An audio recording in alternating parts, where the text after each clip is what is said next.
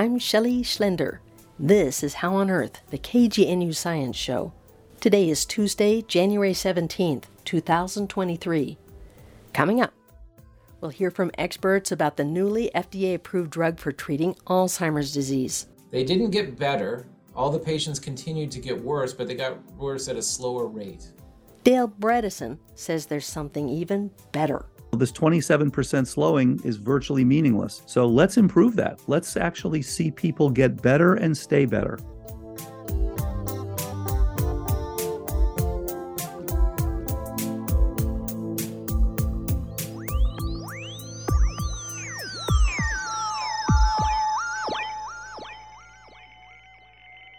Last week, the FDA approved a new drug for the most common form of dementia, which is Alzheimer's disease. The new drug is lecanemab. It clears beta amyloids from the brain. We'll share expert opinions about lecanemab in a moment. But first, what is this beta amyloid stuff that lecanemab clears away? Beta amyloid is a protein produced by our human cells. Its curly corkscrew shape makes beta amyloids readily clump together. Some researchers believe beta amyloids are mutated proteins that always cause harm. Others consider the sticky Velcro-like beta amyloid proteins to be immune system first responders. They believe beta amyloids that clump together are creating patches. These patches protect our brains from infections, damaged nerves, and brain bleeds. As a damaged area heals, it appears that healthy brains clear out excess beta amyloids, and especially during deep sleep. But as some people age, the beta amyloids build up to high levels. Many researchers believe this speeds up cognitive decline. The new drug, lecanemab, was created to clear out excess beta amyloids. Lecanemab is a man-made monoclonal antibody with a tweezer-like shape. It's delivered into a person's blood through an IV drip. The lecanemab then finds beta amyloid proteins and pulls them out for recycling. For an overview of lecanemab, we've selected comments from experts who are recommended by the American Association for the Advancement of Sciences. Our first expert is Eric Musek, who's with Washington University School of Medicine. Musek says the drug did not cure anyone, but it did slightly slow cognitive decline in people with early Alzheimer's. Patients treated with lecanemab in the clinical trial had a 27% slowing in their rate of decline. They didn't get better. All the patients continued to get worse, but they got worse at a slower rate. And so one would hope that over the course of years, this would amount to a significant change for the better in their quality of life. Musek says that taking this drug can trigger side effects. There are risks associated with lecanemab. It can cause swelling and bleeding in the brain, particularly in patients that have blood vessel abnormalities to begin with or that are on blood thinners. And taking lecanemab requires a lot of safety monitoring, including multiple MRIs that are done every few months, as well as visits to your doctor. So it's a fairly involved process, potentially getting this drug.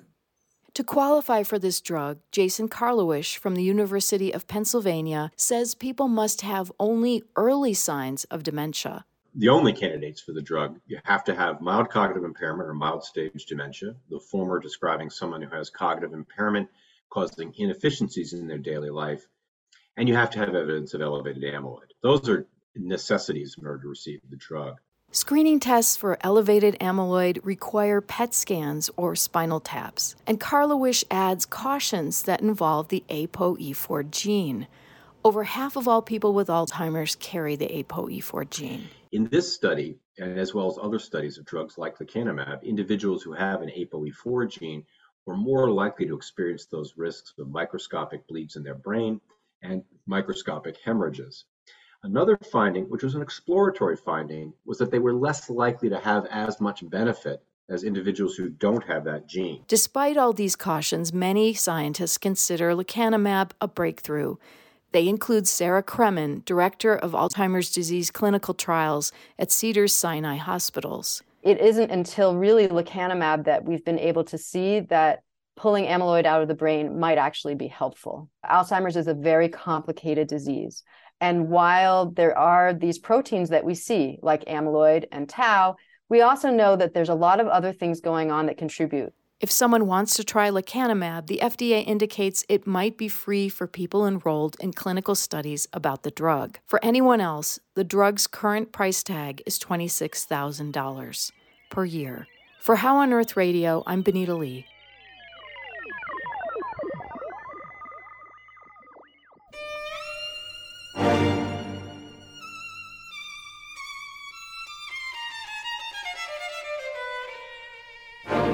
I'm Shelley Schlender. This is How on Earth. Today we look at a controversy. It involves the most talked about drug that's ever been developed for Alzheimer's disease. The drug is lecanemab. It's only for people with early signs of Alzheimer's disease. It does not improve brain function, but it does appear to modestly slow brain decline. We've just shared opinions about lecanemab from experts who gave pros and cons. A more one-sided view comes from the American Alzheimer's Association. That association is urging the Centers for Medicare and Medicaid to foot the bill for people to take lecanemab. The cost of the drug per person is over $25,000 per year. Not so championed are alternatives that give better results than the drug. Dale Bredesen offers an approach that outperforms lecanemab. Bredesen says lecanemab has possibilities, but glowing reports are overblown. Virtually every op-ed that has been written that is positive for these antibodies has been from people who are paid by the drug companies. But it's up to the rest of us to focus on outcomes, not incomes. Dale Bredesen, I would like to believe that when pharmaceutical companies work to develop a drug for something that has no cures, such as Alzheimer's, they're trying to do the right thing. Oh my gosh. How old are you? Come on now. Companies exist. By the way, this is the legal requirement. Their fiduciary duty is but for one thing, to make money. There is no interest in anything else.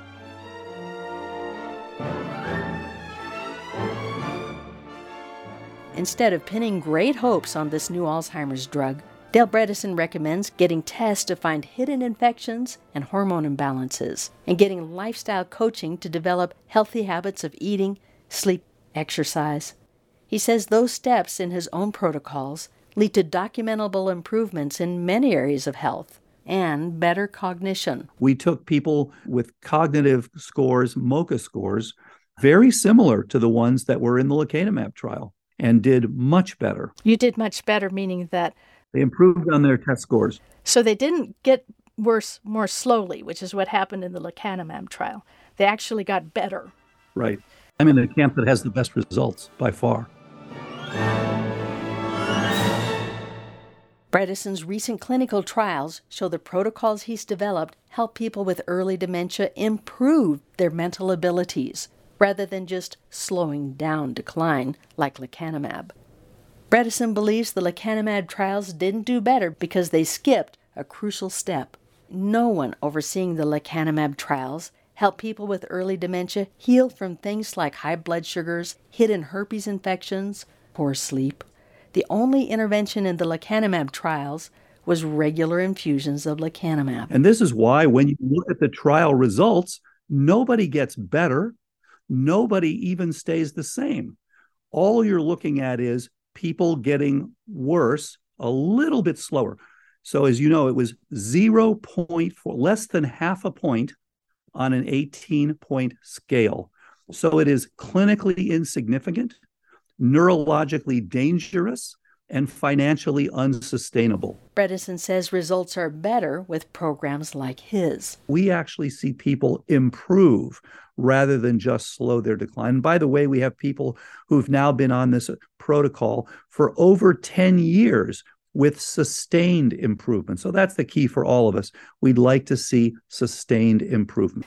There are critiques of your program, Dale Bredesen, which involves changes of diet, changes of lifestyle, nutritional supplements that are added to someone's life, looking for things like molds, looking for things that might be causing infection, that they don't think there's enough evidence for the cost of a program like yours. Well, the cost of a program like ours is far, far lower than the cost of the antibodies being marketed. So that's kind of a silly criticism, isn't it?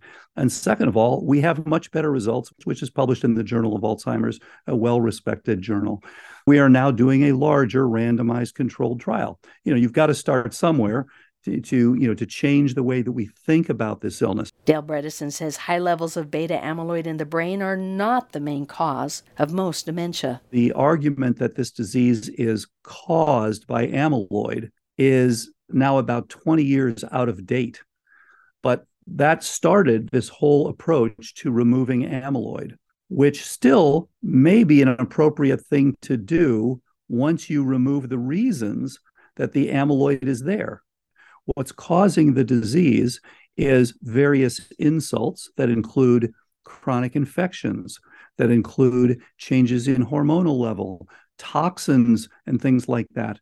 Your brain makes this amyloid in response to those insults.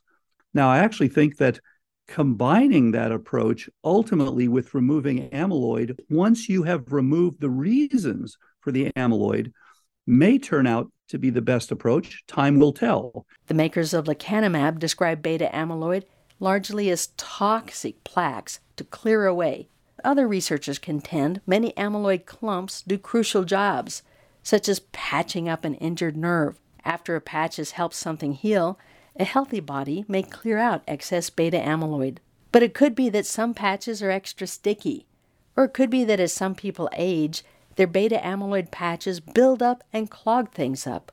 So there might be benefits to clearing out some excess amyloid with medication. But if a drug like lecanemab rips off a patch too soon, Bredesen warns it may disrupt the body's natural defenses. So when you're removing amyloid, you're removing your body's immune response, the innate immune response to numerous different pathogens and toxins. Imagine that your neighborhood has a high crime rate, so you call out the police. But as they're waging gunfire with the bad guys, stray bullets are going to hurt people who are not the criminals. This is saying if we get rid of the police, we won't be hurt by those police bullets.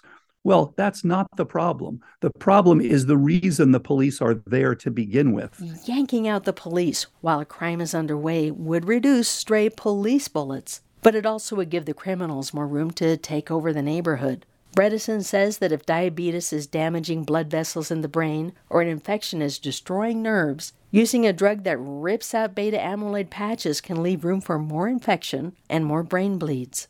Brain bleeds were fairly common in the lecanemab trials. Here's another analogy from Dale Bredesen about what may happen when an antibody drug like lecanemab rips out beta amyloid scabs too soon. One of the things that amyloid does is it is a so-called flocculant. It literally will patch vessels that have damage. It's a little bit like a scab. So what happens when you have a tire, for example, that's got a patch on it and you rip off the patch? Of course, it leaks. And when you do that to a blood vessel, it bleeds. And so you get microhemorrhages in many people who take these antibodies. And that can lead to death. Not only do you get microhemorrhages, you get brain edema. So, again, this is something that has significant side effects, does not make people better, does not prevent decline, but yes, has a clinically minimal effect. Most Alzheimer's researchers' dollars today go toward pulling beta amyloids out of the brain. Bredesen says that's the wrong approach. So up next, Dale Bredesen will share another analogy. This one's about misguided attempts to cure something that used to be a terrifying disease. For thousands of years, leprosy led to blindness and amputations. People trying to cure leprosy focused on an obvious symptom, which was large, pimply skin bumps called granulomas. Healers used potions or knives in efforts to make the granulomas go away. This did not cure leprosy. Sometimes it even got in the way because, Dale Bredesen says, those pimply granulomas were actually protective. If you have leprosy, then you have Mycobacterium leprae, and it is surrounded by responsive tissue. You have granulomas because your body is trying to wall off and kill the mycobacterium so that you don't have leprosy. Taking a drug approach that removes amyloid is no different than taking a drug approach that removes the granulomas. It's not targeting the leprosy organism. It's targeting the body's response to the organism. During the 20th century, it finally became commonplace to cure leprosy. The cure happened because healers switched from focusing on the skin bumps, the granulomas. Bredesen says doctors now treat leprosy with antibiotics because that addresses the underlying cause. Leprosy is an organism that likes to stay at relatively low temperature, and therefore it infects nerves that run close to the skin, and you lose the feeling, the sensation, unfortunately. And then you can get, infections and all sorts of things like that. That's what zombie movies are about. Somebody losing their ability to use their hand, and eventually their hand kind of just drops off. As they say, there goes my eyeball right into my highball. That's the old song. A long course of antibiotics has made leprosy so curable, worldwide rates have plummeted. Leprosy's still a little scary, but not super scary. So we have zombie movies. And there are spoof songs about leprosy with lyrics Dale Bredesen mentioned, such as leprosy. My gosh, I have leprosy. There goes my eyeball. Right into my highball.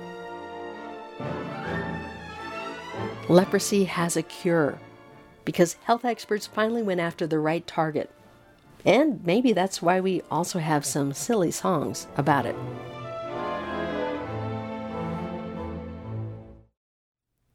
Dementia is an increasing epidemic.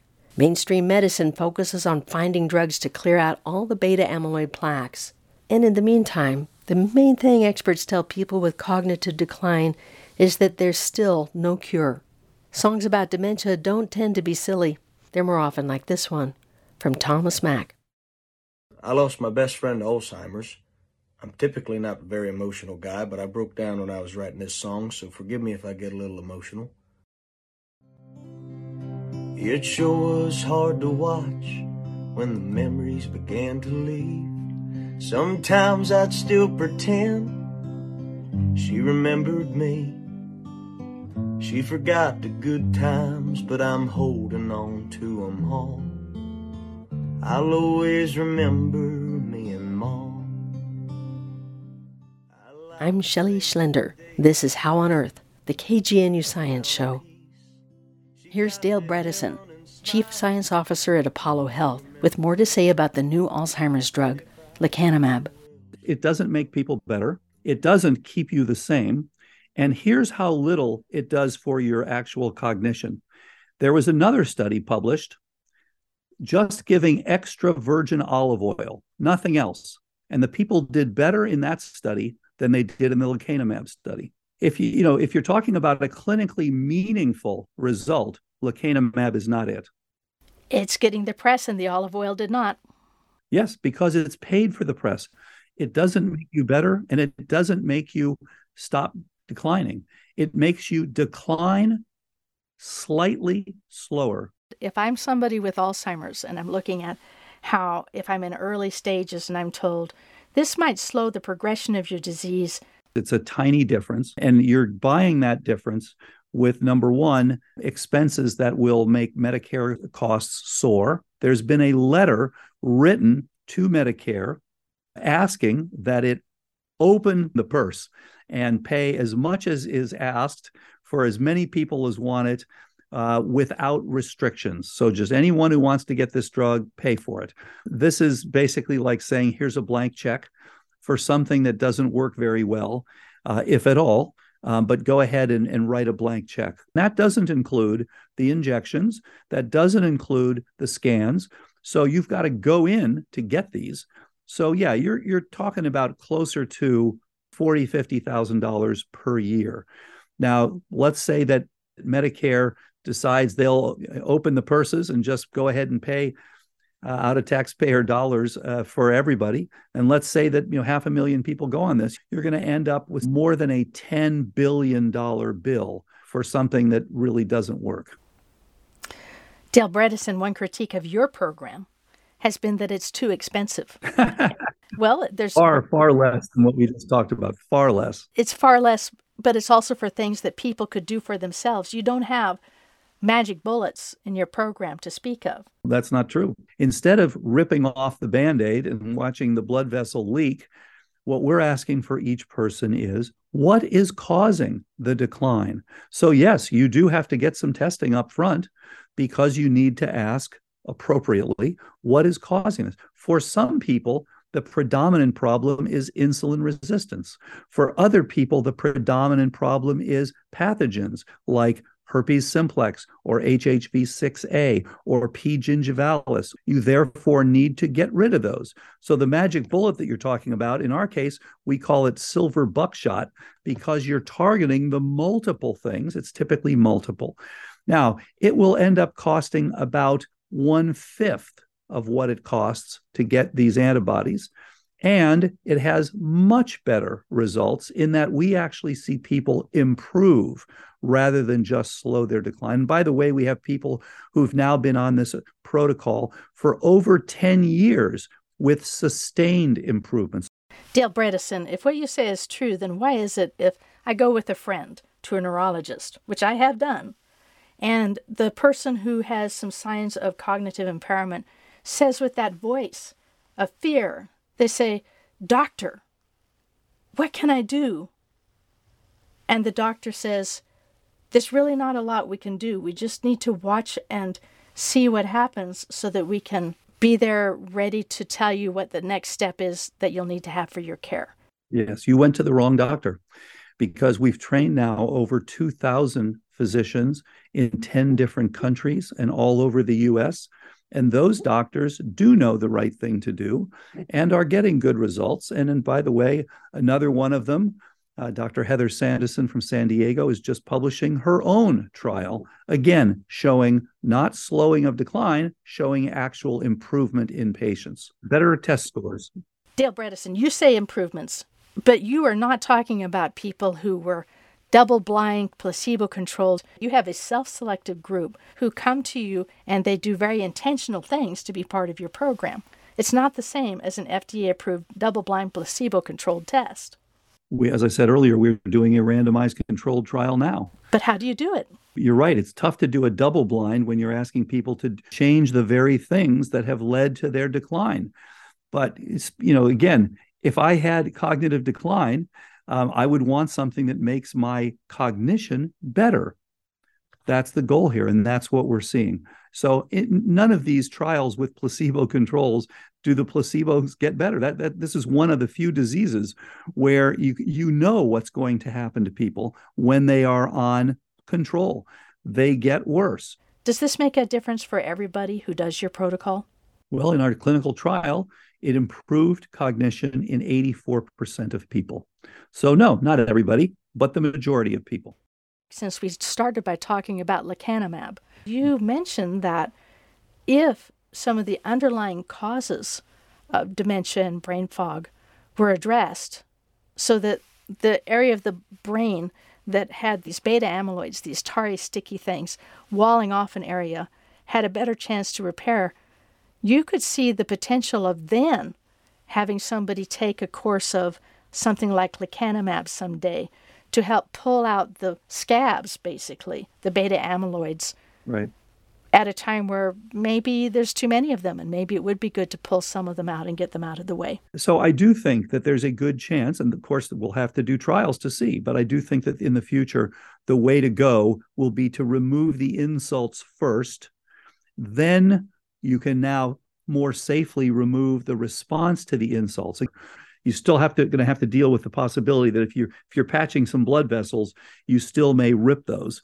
So you got to be really careful. And I think the dosages may have to be different. You're going to have to very slowly remove this. But I do think, that is the future. I think we will look back on this period where we tried to rip out the amyloid as being kind of a joke.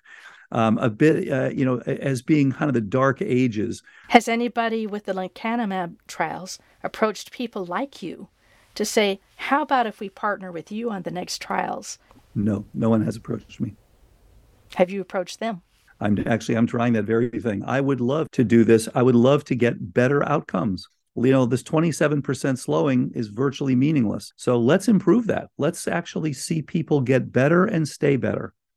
That's the goal. It sure was hard to watch when the memories began to leave.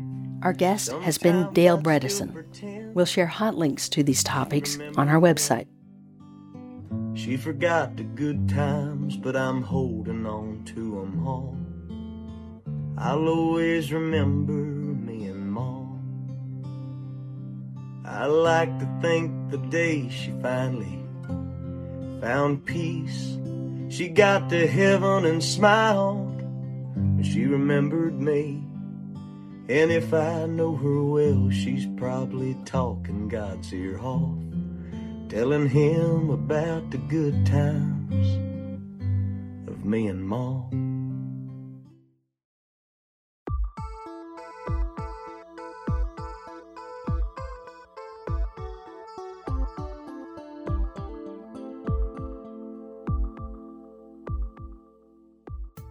That's all for this edition of How on Earth. Our executive producer is Beth Bennett. This week's show was produced by yours truly, Shelley Schlender. Additional contributions by Stacy Johnson and Benita Lee. Our theme music was written and produced by Josh Cutler. Additional music from the Jealousy Tango and Thomas Mack. Visit our website at howonearthradio.org to find past episodes, ways to subscribe, and hot links to the topics we talked about today. Questions or comments? Call the KGNU comment line at 303-447-9911. For How on Earth, the KGNU Science Show, I'm Shelley Schlender.